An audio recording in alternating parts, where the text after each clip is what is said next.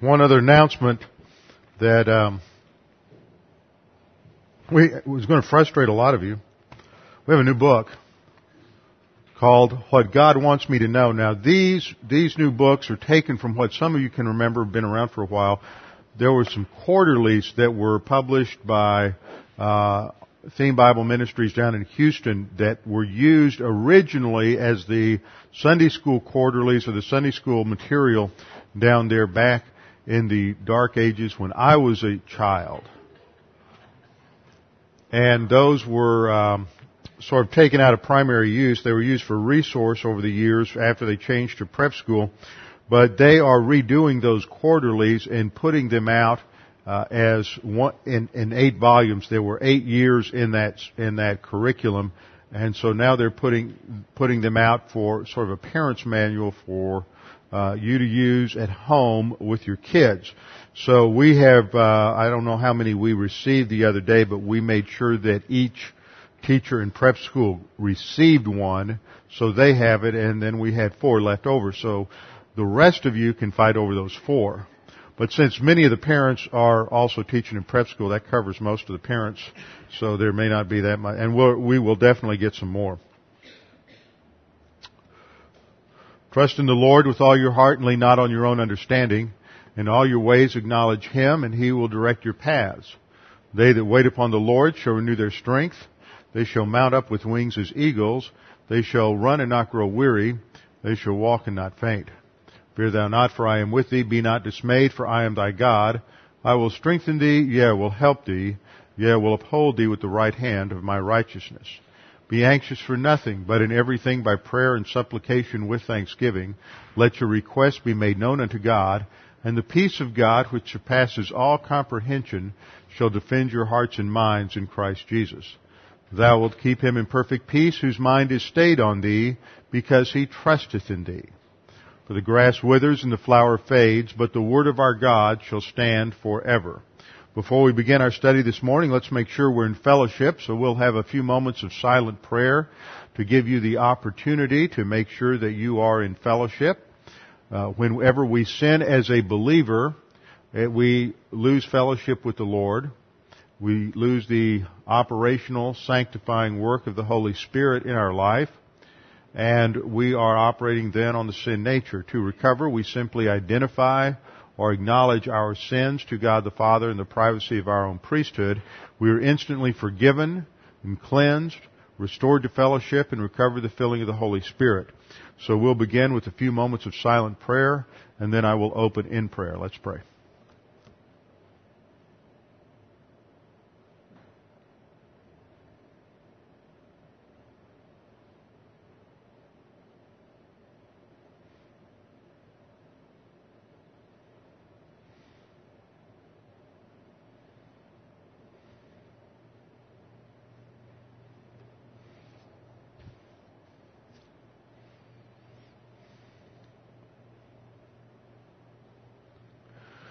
Father, we do thank you for this privilege and opportunity to gather together today to study your word. We thank you that you have revealed so much to us, that you have given us a complete and sufficient revelation that is all that we need for life and godliness. Father, we thank you that we have the freedom in this nation to study your word. We thank you for this country, the forefathers who are willing to sacrifice to give their lives that we might have this freedom. Father, we continue to pray that you would watch over our nation, watch over our president, keep him safe, especially this week while he is out of the country. We pray that you would continue to protect this nation from the threats of those who would seek to destroy us. Father, we pray for us in our spiritual life that we might be steadfast, that we might focus on your word, that we might not be shaken in our spiritual life and our spiritual growth, that we might be willing and able to remove the distractions in our lives that keep us from focusing on our spiritual life and learning doctrine. Now, Father, as we study your word this morning, we pray that you would challenge us with the things that we study, that we may continue to advance in spiritual growth. We pray this in Christ's name. Amen. Open your Bibles with me to 1 Corinthians chapter 15, and we come to the last section in this lengthy chapter. 1 Corinthians 15 is a chapter dedicated to the exposition of one doctrine, and that is the doctrine of the physical bodily resurrection. Not just that of Christ, but the physical bodily resurrection of every believer. And as I have said, by way of introduction for the past several months, to make sure you understand this, the problem in Corinth was that because of their background in Greek thought, Greek philosophy, there was a rejection of physical bodily resurrection. In fact, the idea that you would have physical bodily resurrection was repugnant to them for a couple of reasons. One had to do with their basic understanding of the material world, that the material world was somehow tainted, and therefore to be really, truly free, you had to be freed from this material world and the restraints of your physical body and enter into the ideal world. There was also a misunderstanding of the doctrine of physical bodily resurrection, because there were those that thought that we just got this same old corporeal, corruptible body back. And so Paul addresses all of these issues. He addresses the theological issues earlier in the chapter and relates the doctrine of physical bodily resurrection to the resurrection of Christ, establishing in the first 11 verses that Christ was raised from the dead, that though He died physically, and it was certain and sure that He did die physically, He didn't pass out on the cross, He didn't swoon, it wasn't some sort of hoax, but that He truly did die, and on the third day, according to the Scriptures, was raised from the dead. And there were witnesses to that. And at the time that Paul wrote this epistle to the Corinthians, which would be around 53 or 54 AD, then there were only 30 years or 20 years had passed since Christ had died. And in those 20 years, many of these witnesses were still alive. They had not died. And so if you wanted to check it out, you could go talk to one of them. And many of the apostles had also traveled throughout Asia Minor and other areas, so they knew of these other apostles.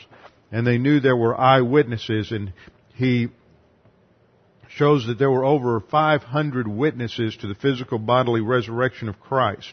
And then in verses 12 through 19, he demonstrates that if Christ isn't raised from the dead, then there is no resurrection. And then he sort of flips that argument and says, if there is no resurrection of the dead, then Christ isn't raised. Both would be true. So if there is no resurrection and Christ isn't raised, then there is no salvation. Our sins weren't paid for. The salvation wasn't complete. There's no victory over sin. Verse 17, he said, and if Christ is not risen, your faith is empty. You are still in your sins. But now, he says in verse 20, Christ is risen. Perfect tense, emphasizing the present reality of a completed past action. Christ is risen from the dead and has become the first fruits of those who have fallen asleep. And first fruits indicated that there would be subsequent resurrections. And in that section, from verses 20 down through 28, he establishes the relationship between Christ's resurrection as the first fruits, as the first of a series of resurrections that would take place, and His ultimate rule and reign over all creation. That He must reign until He puts all enemies under His feet, verse 25, and the last enemy that will be destroyed is death. Now He's going to pick that theme up again in this last paragraph. For at the end of verse 54, he quotes from Isaiah 25:8, death is swallowed up in victory. O death, where is your sting? And the New King James has, O Hades, where is your victory? There's a textual problem there we'll have to discuss when we get there. But at this point, we'll just emphasize the correlation between the fact that Christ's resurrection establishes victory over death. Now, there is another question raised in verse 35. Verse 35, someone will say, how are the dead raised up? The question there focuses on mechanics. How is this going to happen? The question is further expanded by a second question. And with what body do they come? So Paul begins to answer this in the first section from verses 36 down to 49, which we've studied in the last 2 or 3 weeks. How are the dead raised up? What are the mechanics? That it's sown a natural body and it's raised a spiritual body. It is sown in dishonor and raised in honor, and is sown corruptible and raised in incorruption. He picks up those same words when we get into the last section, that man is born a sinner, and our physical body is tainted by sin. It's the home of the sin nature.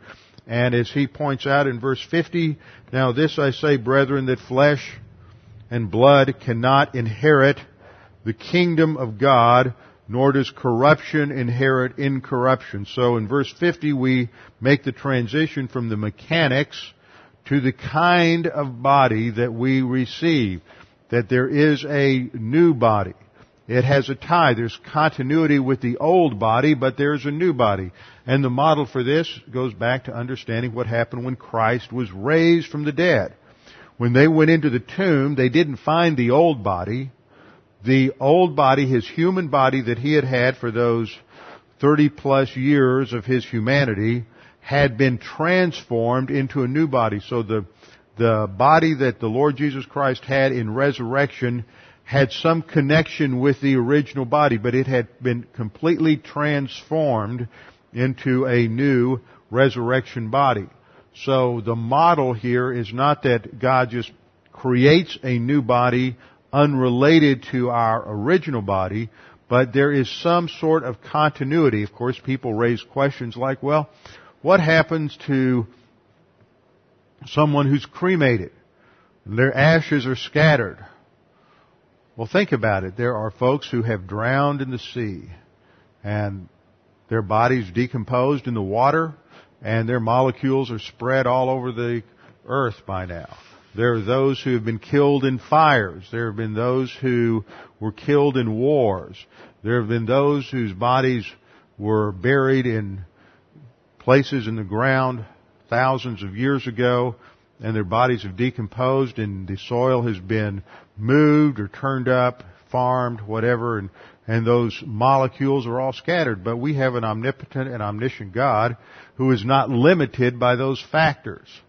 So however He pulls it all back together, we know that He does and He will. And there is a continuity, but there's also a discontinuity or a distinction between the present body and the future body, because the present body is corruptible.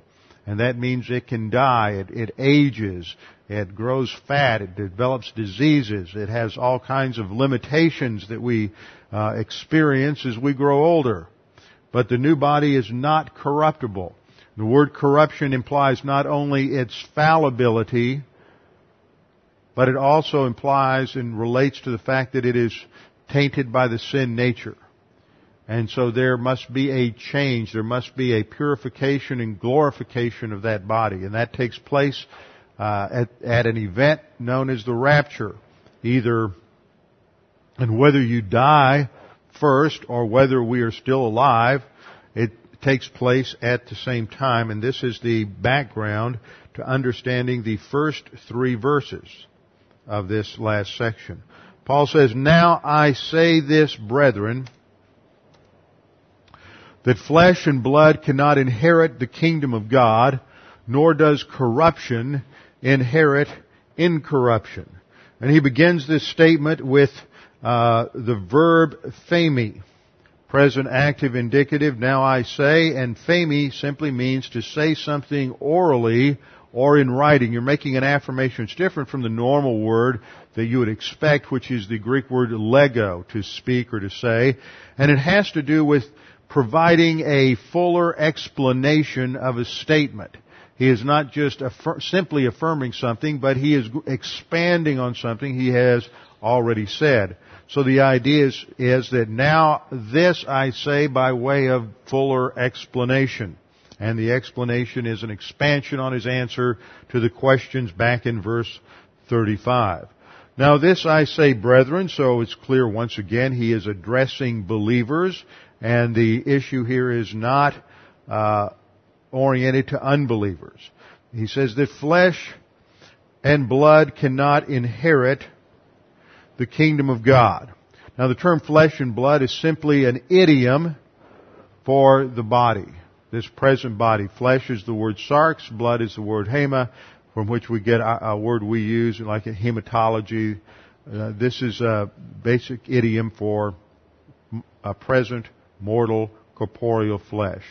That flesh and blood cannot inherit the kingdom of God. Now here we get into an important understanding of Scripture and a bit of a problem. So let's break it down by looking first at the grammar here. The word inherit here is the aorist active infinitive of kleronomeo. That's spelled Kleronomeo. Kleronomeo. The aorist active infinitive is tied to a present active indicative of dunamai, which is translated cannot in most versions, but should be understood to be is not able. Flesh and blood is not able to inherit.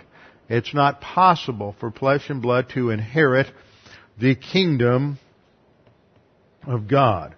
So we have to ask the question, what does inherit mean? Because we have it twice in this verse, in this parallel construction. Flesh and blood cannot inherit the kingdom of God, nor does corruption inherit incorruption. So there's a parallel set up here. Inheriting the flesh and blood, inheriting the kingdom of God is parallel to corruption, inheriting incorruption. The kingdom of God is a status of incorruption. And this word kleronomeo is used twice. The second time it's a present active, that should read indicative, present active indicative, to inherit or to possess. That's the idea. But it's one of those words that is not understood in isolation. And one of the most important things to understand in Bible study is that, well, there are times when you study a word in isolation in its context. There are other times when the word really gains its significance because of its location in a whole phrase. And that's one of the great values of using some of these computer programs today, is that you can do things you could never do before. And that's search phrases and search usage of certain kinds of constructions, grammar constructions. Used to be in the old days when everything was done the hard way, you would take out a concordance and you would turn to one page and you would look up all the uses of inherit, and then you would turn to another page and you would look up a word like kingdom, and then you would go back and forth and try to manually identify all of the places, if there were any verses in common between those two pages, which would take at least a day to do. So it took a long time. Now you can just type into a computer and inherit within 5 words of kingdom, and in a half a second you have a list of all the places in the Bible where the word inherit is used within 5 places of the word kingdom. And what we discover is there are only 5 places, 5 passages in Scripture where this concept is used, and it's always used in conjunction with this phrase, kingdom of God. It's never just inherit the kingdom. And so this excludes from our understanding that this is just sort of an idiom for entry into heaven. See, that is especially how amillennialists will take this. Now remember, amillennialism is a theological system that denies a future, literal, 1,000-year rule and reign of Jesus Christ on the earth. Amillennialism is associated with covenant theology, which is associated with Calvinism or Reformed theology. Now, not all Calvinists are necessarily amillennial, but let me tell you, all amillennialists are pretty much Calvinistic. Well, that's not exactly true. You have Roman Catholicism is also amillennialism. And there, all of a sudden, I have the speaker on. See, I told you all the speaker was not on earlier, but now I hear it. Did you hear that change? Oh, it's been on? See, I couldn't hear it on before. Now I can. Okay. All right. So you have amillennialism is really part of a broader structure called replacement theology. And in replacement theology, the idea is that the church replaces Israel in the promises of God in the Old Testament. And so Israel will never receive the benefit of the promises of God in the Old Testament. So the kingdom promise of the Old Testament is now transferred to the church. It's spiritualized or allegorized so that the church doesn't have a literal kingdom on the earth, but it's just going to heaven. And that's amillennialism. So amillennialism shows up in various different types of theology, but within our context, we most often run into it in a Calvinistic Reformed covenant theology system, although it is prevalent in every system other than dispensationalism. Now that's important for a couple of reasons as we're going to get into this. Because if inherit the kingdom of God simply means getting into heaven, then that indicates a entry point into heaven. It just all this means is that before we can go into heaven, we have to get a new body. But there's more to it than that, and we discover that when we look at the other verses that use this terminology. These other verses are Matthew 25:34, 1 Corinthians 6, 9, and 10, Galatians 5:21, Ephesians 5:5. I'll go over those again. Matthew 25:34, 1 Corinthians 6, 9, Galatians 5:21, Ephesians 5:5. Now, with the exception of Matthew 25:34, three of those passages all deal with the same type of issue. And I will just go to Ephesians 5:5 because it's one verse, it's the shortest. You may want to turn there in your Bibles. I don't have a slide for this. In Ephesians 5:5, Paul says, "For this you know that no fornicator, nor unclean person, nor covetous man who is an idolater has any inheritance in the kingdom of Christ and God." Now this verse is the only place that adds Christ to the phrase. It's not just the kingdom of God, it's the kingdom of Christ and God. Now that verse is parallel in its content to Galatians 5:21, which lists a series of sins, the fruit of the work of the flesh, envy, murders, drunkenness, revelries, and the like, of which I tell you beforehand, just as I also told you in the past, that those who practice such things cannot inherit the kingdom of God. And you have the same kind of thing in 1 Corinthians 6:9. You have a list of sins and the conclusion that those who do these things will not inherit the kingdom of God. Ephesians 5:5 concludes and says that those who lists 4 different sins and says those who do this do not have any inheritance in the kingdom of Christ and God. So as soon as we add that term Christ in that passage, it makes it clear that we're talking about the millennial kingdom, the period that comes after the second coming of Christ. So in the millennial kingdom, there are those who don't have an inheritance if they commit certain sins. Of course, this raises the whole issue. Does that mean that I can trust in Christ and then if I commit one of these sins, if I am envious? Let's take the easy ones. If I'm envious, if I'm covetous, let's translate that into modern English. If I'm materialistic. So you can look covetous and we can duck somewhere and hide. That doesn't apply to me. But materialistic, that's a tough one for modern Americans to avoid in our commercial-driven society where every time we turn on the television, they're throwing things at us that we ought to buy and ought to have and like to have. And somehow they promise that we'll have a life of happiness and stability and meaning and sex appeal and everything else if we just have this new item, whatever it is, anything from toothpaste to a new sink or bathroom or whatever it might be. So the scriptures say that if you commit any of these sins, you're not going to have an inheritance in the kingdom of God. Well, is that what that really means on the surface? And we've studied this, and I do not want to get distracted by this morning. We have other things to get into. But inheriting the kingdom doesn't have to do with entering the kingdom. It doesn't have to do with entering heaven. It has to do with inheritance. And as we've seen in our definition of kleronomeo, it means to inherit or to possess. And there's a difference between possessing the kingdom and being in the kingdom. In the same way that in the Old Testament, Israel inherited the land, but not everyone who was in Israel was an heir. Because there were some who in Israel who lived there, but they did not have property. For one thing, the tribe of Levi did not have property. There was no tribal land designated for the Levites.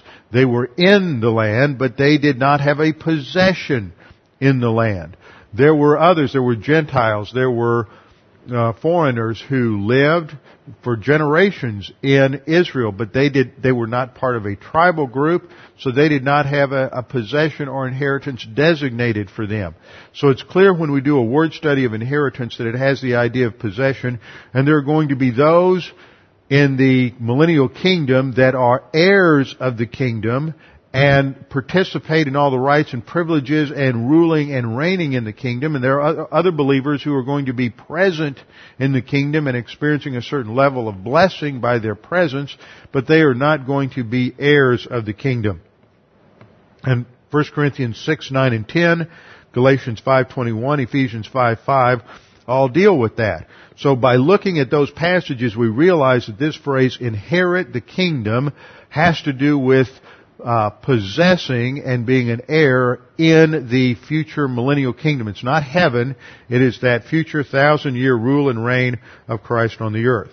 Now, one passage I do need to address and do want to speak to is in Matthew 25:34. So turn in your Bibles to Matthew 25:31-34. Matthew 25:31-34 is a part of a series of parables that Jesus is using to describe certain aspects of the last days and the end times. Matthew chapter 24 focused on the question of what are the signs of your coming, not the rapture, but the signs of the second coming. There are no signs for the rapture, which is what we'll get into in a few minutes, for the rapture is imminent. It could happen at any moment. Matthew 24 deals with the coming of Jesus Christ at the second coming. And then Jesus gives several parables describing different, or teaching certain doctrines related to the second coming. And he concludes in Matthew 25:31 with describing the sheep and what is called the sheep and the goat judgment. Verse 31, when the Son of Man is a title for Jesus Christ, taken from Daniel chapter 7.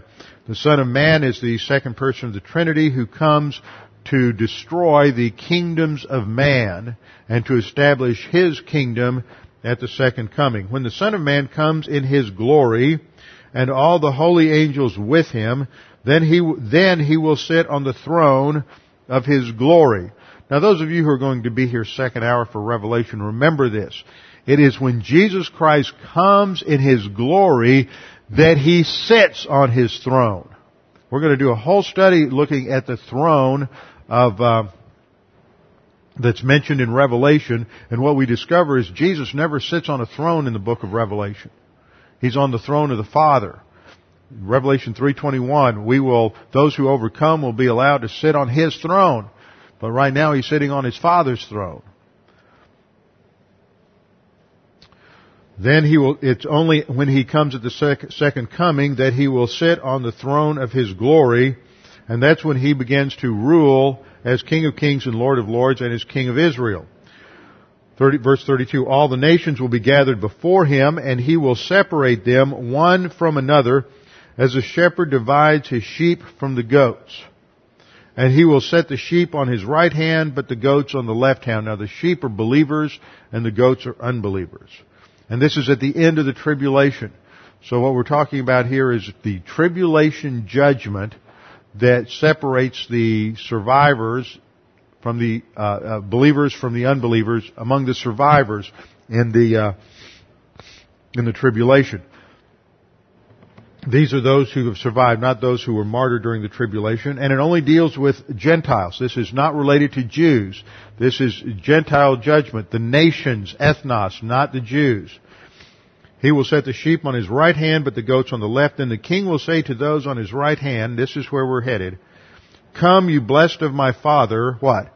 Inherit the kingdom prepared for you from the foundation of the world. What kingdom are we talking about? The millennial kingdom, the messianic kingdom, the 1,000-year rule and reign of Christ on the earth when He fulfills those promises God made to Abraham in the Abrahamic covenant, the promises He made to David in the Davidic covenant, the promises He made to the Jews in the Palestinian or land covenant, and the promises He made in the new covenant. These are all fulfilled at the second coming for Israel during the millennial kingdom. Now, I want you to notice something here.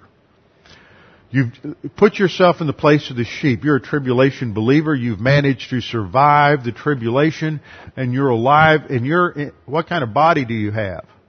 You have a mortal, corruptible body. And it's the sheep judgment. And as soon as you're separated off with the sheep, what does Jesus say to you? Come, you inherit the kingdom. What kind of body do you have? You've got a mortal body. What are you going to do? You're going to marry and you're going to have children during the millennial kingdom. Well, wait a minute. What's the problem? 1 Corinthians 15:50 says that flesh and blood cannot inherit the kingdom of God. Well, is this a universal principle? See, that's how a lot of folks will take it. But see, 1 Corinthians 15:50 is in a specific context. It's talking to believers. Now let's go back to 1 Corinthians 15:50. Now this I say who? Brethren? Who are the brethren? The brethren in 1 Corinthians 15:50 are believers in the Lord Jesus Christ who are members of the church. Who's involved in Matthew 25 judgment? Members of the church? No. Gentile believers in the tribulation period. So we have to recognize that 1 Corinthians 15:50 isn't a universal principle saying that no, if you're going to go to heaven you have to have a new body. See, it's talking about entry into the kingdom of God and inheriting the kingdom of God in relationship to church-age believers. Matthew 25 is talking about inheriting the kingdom in relation to Gentile tribulation believers. And so they're different. You have to make that distinction, otherwise you get into a confusion. Paul is talking about a principle that applies only to church-age believers. That flesh and blood cannot inherit the kingdom of God. Before they can inherit the kingdom of God, there has to be a change in their body. Corruption does not inherit incorruption. And then in verse 51, he introduces a new doctrine. He says, "Behold, I tell you a mystery. We shall not all sleep, but we shall all be changed." Now we need to have a sign like this and put it over the nursery. You know, we shall not all sleep. We shall all be changed. He starts off with behold, which in the Greek is sort of like saying, "Ten hut, let me have your attention. I tell you a mystery." Now, mystery is the Greek word mysterion, which means a previously unrevealed truth. This isn't like a murder mystery. It's not a whodunit. It's not trying to figure out something that's right there in front of your face. He is using it in the sense of a previously unrevealed truth. This is new doctrine, the church age doctrine, the doctrine related to the reality of the church, doctrine related to the spiritual life of the church, doctrine related to the purpose of the church was not revealed in the Old Testament. The church is absent from the Old Testament. The church comes in, as it were, even though God in His omniscience knew all along that the Jews would reject Jesus Christ, and He would go, from our perspective, talking from a human viewpoint, from plan A to plan B. Plan A was Jews would accept the Messiah. He would still have to be crucified, but he would immediately bring in the kingdom. That was the early message of John the Baptist and of Jesus Christ and of the disciples. Repent, for the kingdom of heaven is at hand. But the Jews didn't. So the kingdom was postponed. One reason that the church was not mentioned in the Old Testament was because then it would have been clear to the Jews they weren't going to get the kingdom when the Messiah came. So they have a real choice, and they reject the Messiah. So there's a postponement of the kingdom. And so now there is going to be new revelation given related to this interregnum period, this parenthesis between the first advent and the second advent, and that is called the mystery doctrine of the church age. So Paul says, "Behold, I tell you a mystery. We shall not all sleep, but we shall all be changed." And sleep is a euphemism for the believer's body going into the grave to await a resurrection. It's only used in relation to believers in the New Testament. It's not talking about soul sleep. This is related to what happens to the physical body. We receive an interim body, and we have that interim body until the Lord returns, at which time we receive our resurrection body. "We shall not all sleep" indicates that not every believer in the church age is going to die physically.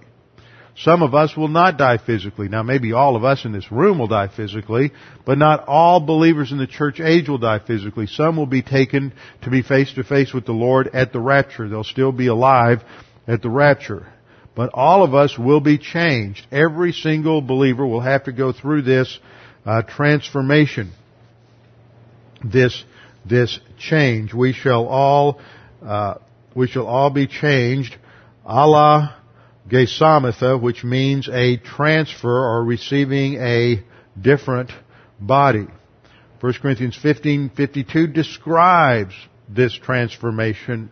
It takes place in a moment, in the twinkling of an eye at the last trumpet.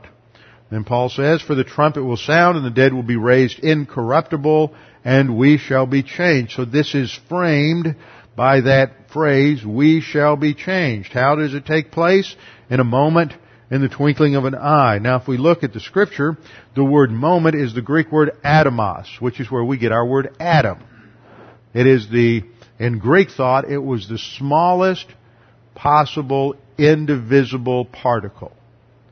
So this would apply in time to the smallest possible indivisible portion of time. And for us, that would be a nanosecond.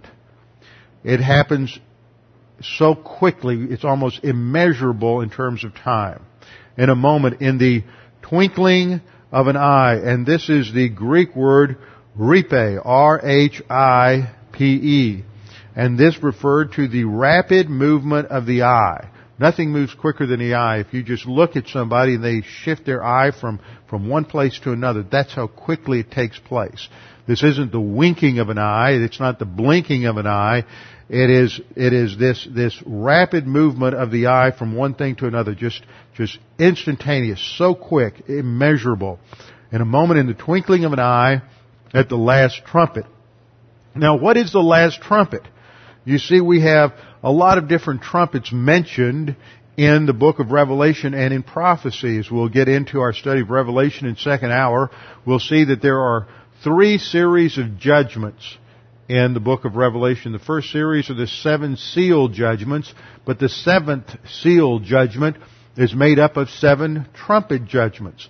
And so there are people who want to identify this trumpet in 1 Corinthians 15:52 with the last trumpet in the trumpet judgments, which contains the 7th trumpet of the 7 trumpet judgments in Revelation, contains the 7 bowl judgments.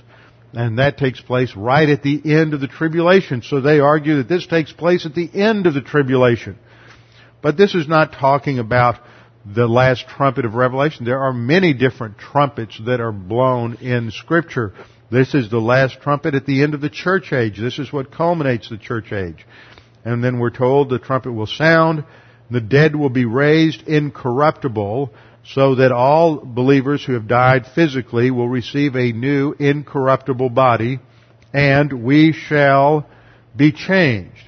Now, the parallel passage to this is over in 1 Thessalonians chapter 4, verses 15 through 18.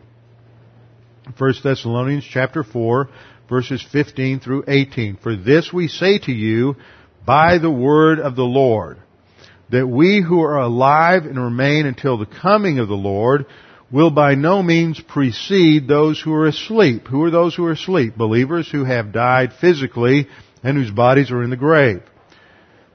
Verse 16, "For the Lord himself will descend from heaven with a shout, with the voice of an archangel, and with what? The trumpet of God." This is the last trumpet of 1 Corinthians 15:52.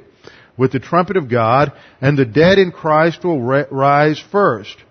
Then we who are alive and remain shall be caught up together with them, where? In the clouds. See, this doesn't take place on the earth. At the second coming, Jesus returns to the earth. At the rapture, for the church age believer, He is in the clouds, and we meet Him in the air and will always be with the Lord.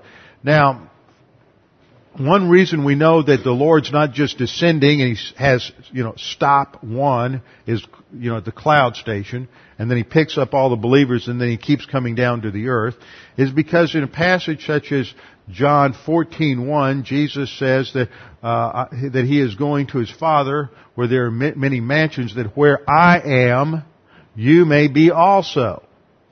Now, where He is in heaven, not on the earth. See, if we're not going to heaven, but we're just going to meet Him in the heaven, we're sort of going to be like a yo-yo, we're going to bounce up to the clouds and then come down with Him, then we don't get to heaven. We're just going to the earth. So John 14:1 wouldn't make sense. Doesn't fit the scenario. Furthermore, before we can have the wedding ceremony with the groom, there has to be a purification. And the purification of church-age believers takes place at the judgment seat of Christ. Because Revelation 19 says that when we return with Him, we are clothed in white garments, which are the righteous deeds of the saints.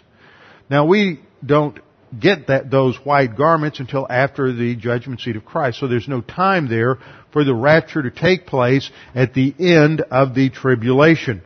So the trumpet that is blown is the last trumpet indicating the end of the present church age. And that can happen at any moment. Now let's get an overview of what takes place. We're in the church age. The church age ends with the rapture of the church, when believers are caught up to the clouds to meet the Lord in the air, and thus we shall ever be with the Lord.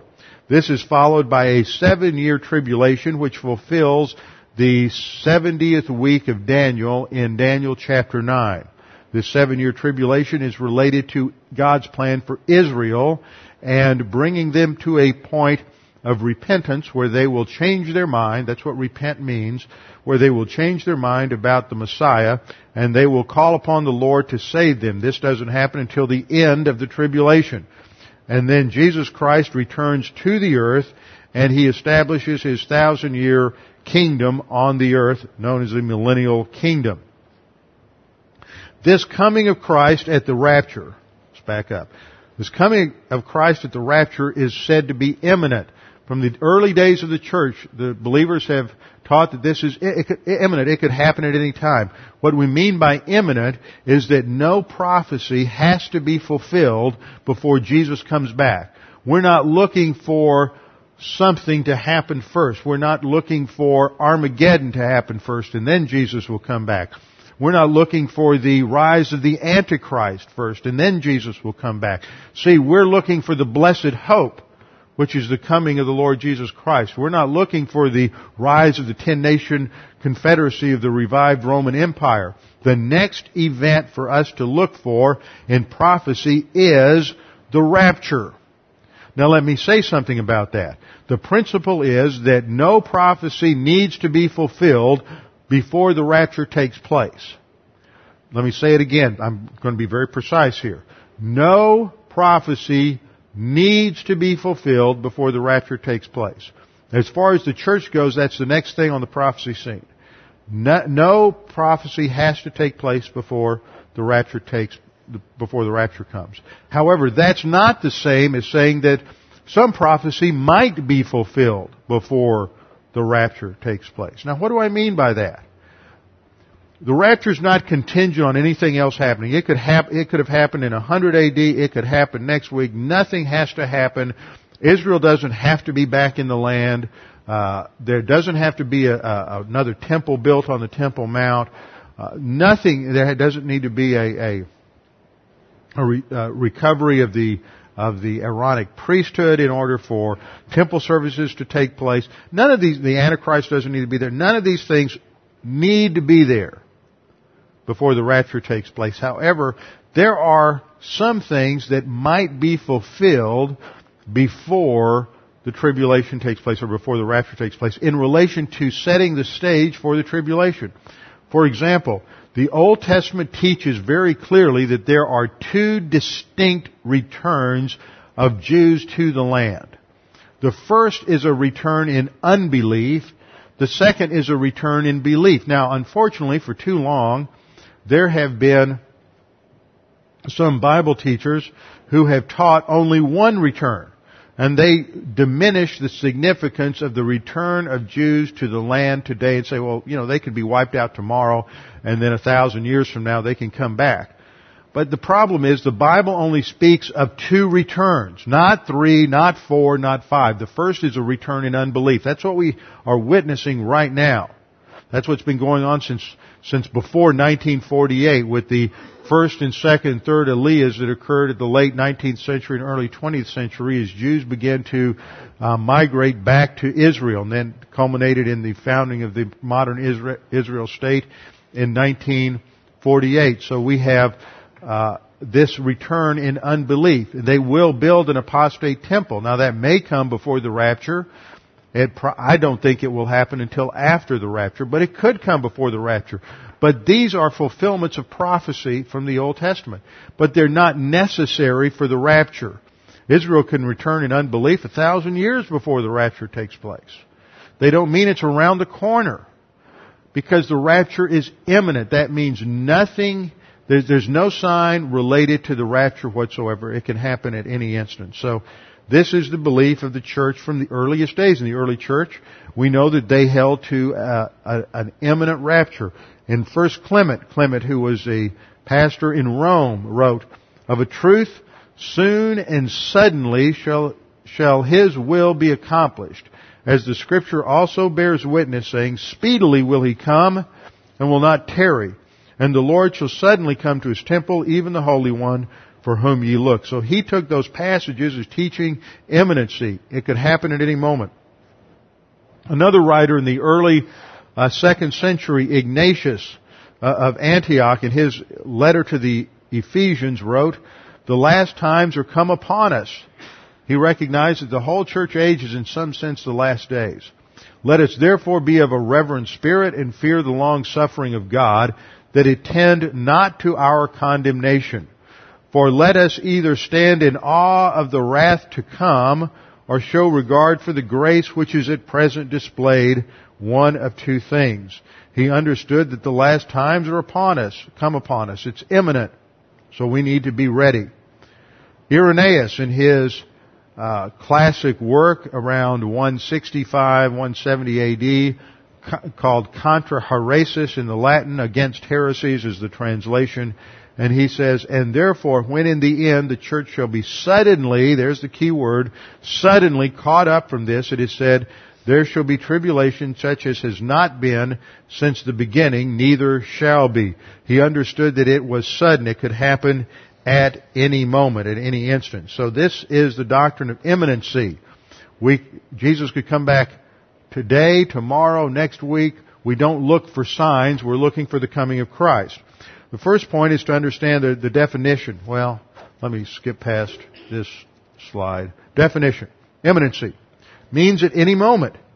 It doesn't mean the soon coming of Jesus, but the at any moment coming of Jesus. It may not be soon, but it is near. It is in the sense of imminent. It could happen at any moment.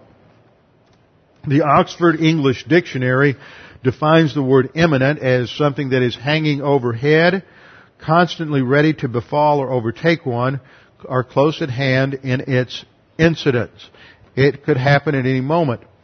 The word is spelled with an I. I-M-M-I-N-E-N-C-Y.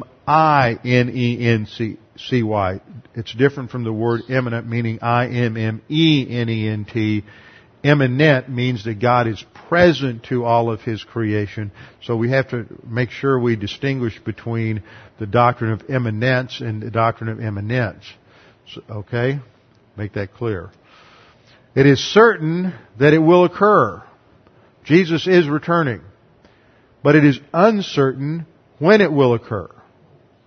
Certain it will occur. It is uncertain when it will occur. It could happen at any moment. It's not necessarily soon or immediate, but it is near. It is not contingent on any other events. We don't look for something else. No prophesied event intervenes between the believer and the rapture. There's nothing necessary to take place. So something could take place at the end of the church age that is setting things up for what will happen after the rapture. But if any prophecy is fulfilled at the end of the church age as part of the transition to the tribulation, it doesn't have anything to do with the church. It doesn't signal it doesn't signal that the rapture is about to take place, but it is simply preparing the stage, setting things up for the beginning of the tribulation, and it relates to Israel in the tribulation and not to the church in the church age. Second point, the doctrine of imminency is important to understand the pre-tribulational return of Jesus Christ at the rapture. Because if you have all of these things that are going to take place in the tribulation that must take place before Jesus comes back, then it's not imminent, is it?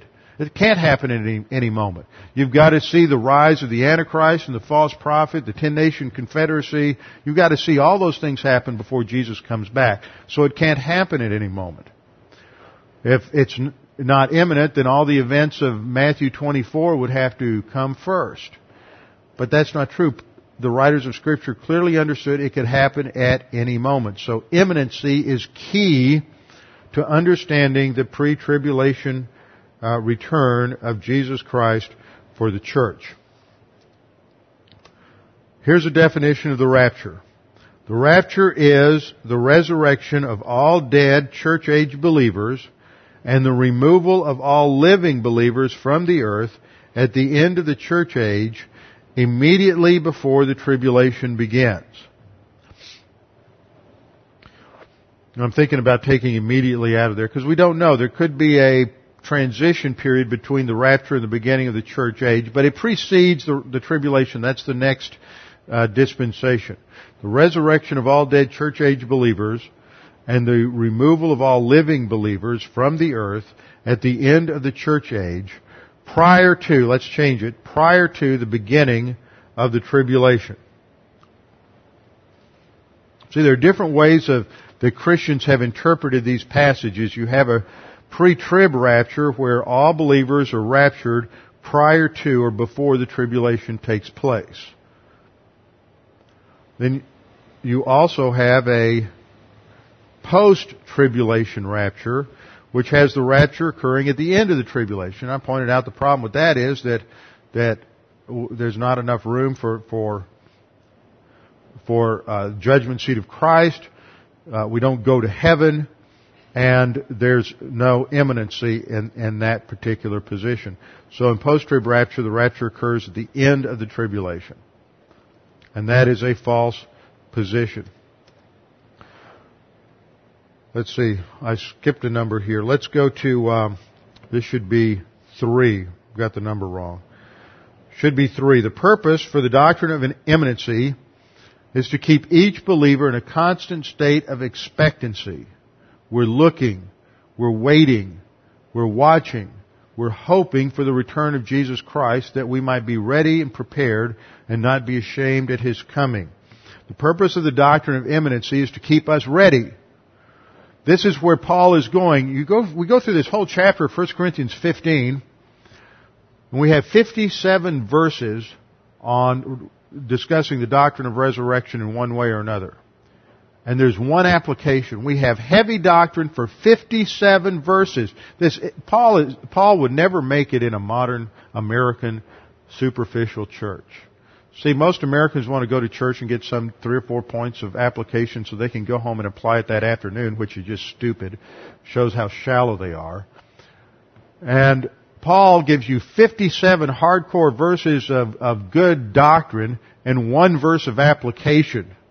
See, this is how Scripture works, just the opposite of how human viewpoint works. And his conclusion is, therefore, in light of all of this, in light of the imminency of the rapture, in light of the fact that we're about to inherit the kingdom, therefore be steadfast, immovable, always abounding in the work of the Lord, that your toil in the Lord will not be in vain.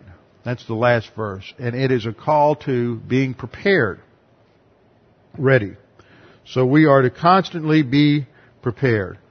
Believers are to look, point number 4, believers are to look for the blessed hope. We are to look for the Savior in Hebrews 9:28 and Titus 2:13. We are promised a reward for those who look for His coming, a special crown. We are to watch for the Savior, 1 Thessalonians 5:6 and Luke 12:37. And we are to wait for the Savior, 1 Corinthians 1:7 and 1 Thessalonians 1:10. We are to look for the Savior, we are to watch for the Savior, and we are to wait for the Savior. A couple of other passages. I don't want to read through all of these passages, just give you the references. Luke 12:35 and following. Be dressed in readiness and keep your lamps lit. This relates to the 10 virgins. 5 were ready, 5 weren't. We need to be ready. Matthew 24:36 to 38. But of that day and hour no one knows. We need to be ready. Verse point 5 rather. I'm off a number here. Point 5. No prophecy between the baptism of the Spirit and the rapture means that the rapture is imminent. It could occur at any time. No one knows the day or the hour. 7. While the rapture is imminent, the second advent is not. Before the second advent occurs, there are many prophecies which must occur. The rapture must occur, the tribulation must occur, the judgment seat of Christ must occur, all the events of Revelation chapter 6 through 19 that take place on the earth, all of those events must take place before the second coming. This is point number 6. Point number 7, the resurrection of the church is totally beyond our control because resurrection is the Lord's victory. In Philippians chapter 3, you don't need to turn there with me right now, but I just need to catch the reference. Philippians chapter 3, Paul says in verse 11, it's a bad translation by the way, and it's translated by any means, but it's an idiom there, and he's not saying if, maybe I will, maybe I won't. He is saying if and I will, that I will attain to the resurrection from the dead. It is a form that could either be translated as a subjunctive or as an indicative. Most people take it as a subjunctive because they have bad theology. It's an indicative indicating if and I will attain to the resurrection from the dead. And that word resurrection is ex anastasis, meaning the out resurrection. Anastasis is the normal word for resurrection, and this refers to that out resurrection from the dead, which is the rapture. Now, the reason I say it must be taken with certainty, Paul isn't talking there about maybe I'll attain to the rapture and maybe I'll die first. Because one way or the other, he's going to attain to the rapture. Whether he dies first or not is irrelevant. He will be raptured. So, all I'm pointing out is that phrase, that word resurrection, ex anastasis, is another word for the rapture. It's part of being removed from the dead.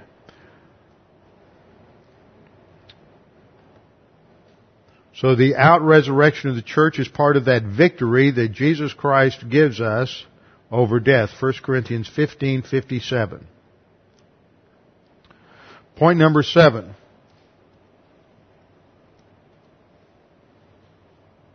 Point number 7. While the rapture is imminent, the second advent is not. Before the second advent, or have we covered that one already? Did I get that out of order? I must have. Let's back up. Let's close with a couple of scriptures, important scriptures on the rapture. 2 Peter 3:3. Know this first of all, that in the last days mockers will come with their mocking, following after their own lust, asking the question, where is the promise of His coming? For ever since the fathers fell asleep, all continues just as it was from the beginning of creation. They question whether He will come. John 14:1. Passage we've referred to already, 14:1 through 3. Let not your heart be troubled. Believe in God. Believe also in me. In my Father's house are many dwelling places. If it were not so, I would have told you, for I go to prepare a place for you. And if I go and prepare a place for you, I will come again and receive you to myself, that where I am, there you may be also. He's going to take us to that place He's prepared for us, which isn't on the earth, it's in heaven. Revelation 22:12. Jesus said, Behold, I am coming quickly, and my reward is with me to render to every man according to what he has done. Coming quickly is a doctrine of imminence. Jesus Christ can come at any moment. So we need to be prepared. So when we look at 1 Corinthians 15:50 to 52, we are introduced to the doctrine of the rapture, that we are going to be transformed with a new body instantly and quicker than we can think about it, in the twinkling of an eye at the last trumpet, and we will put on incorruption, and mortality will put on immortality. We'll come back next time, and we will look at the conclusion to this chapter with our heads bowed and our eyes closed. Father, we thank you for this opportunity to study your word. We thank you for what you have provided for us. We thank you that we have a Lord who will return for us, and that we look forward to that. That is our blessed hope, that Jesus Christ can return at any moment and take us to be with Him in heaven, where we can glorify you and where we can witness all of the events that will take place at the end times on the earth. Father, we pray for anyone here this morning who is not prepared for that event, that's unsure and uncertain of their eternal destiny. Well, this is your opportunity to make that both sure and certain. Your opportunity to know for sure that you will have an eternity in heaven. Scripture makes it clear that all have sinned and fall short of the glory of God, but the free gift of God is eternal life in Jesus Christ. In order to be saved, all you need to do is put your faith alone in Christ alone. Trust in Him exclusively for your salvation. Salvation is not based on your relationship to the church. It's not based on good works. It's not based on your morality. It's not based on what you've done or what you haven't done. It's based on the Word of God and the work of Jesus Christ on the cross. Believe on the Lord Jesus Christ, and you will be saved. Father, we pray that you would challenge us with the things that we've studied this morning. We pray this in Christ's name. Amen.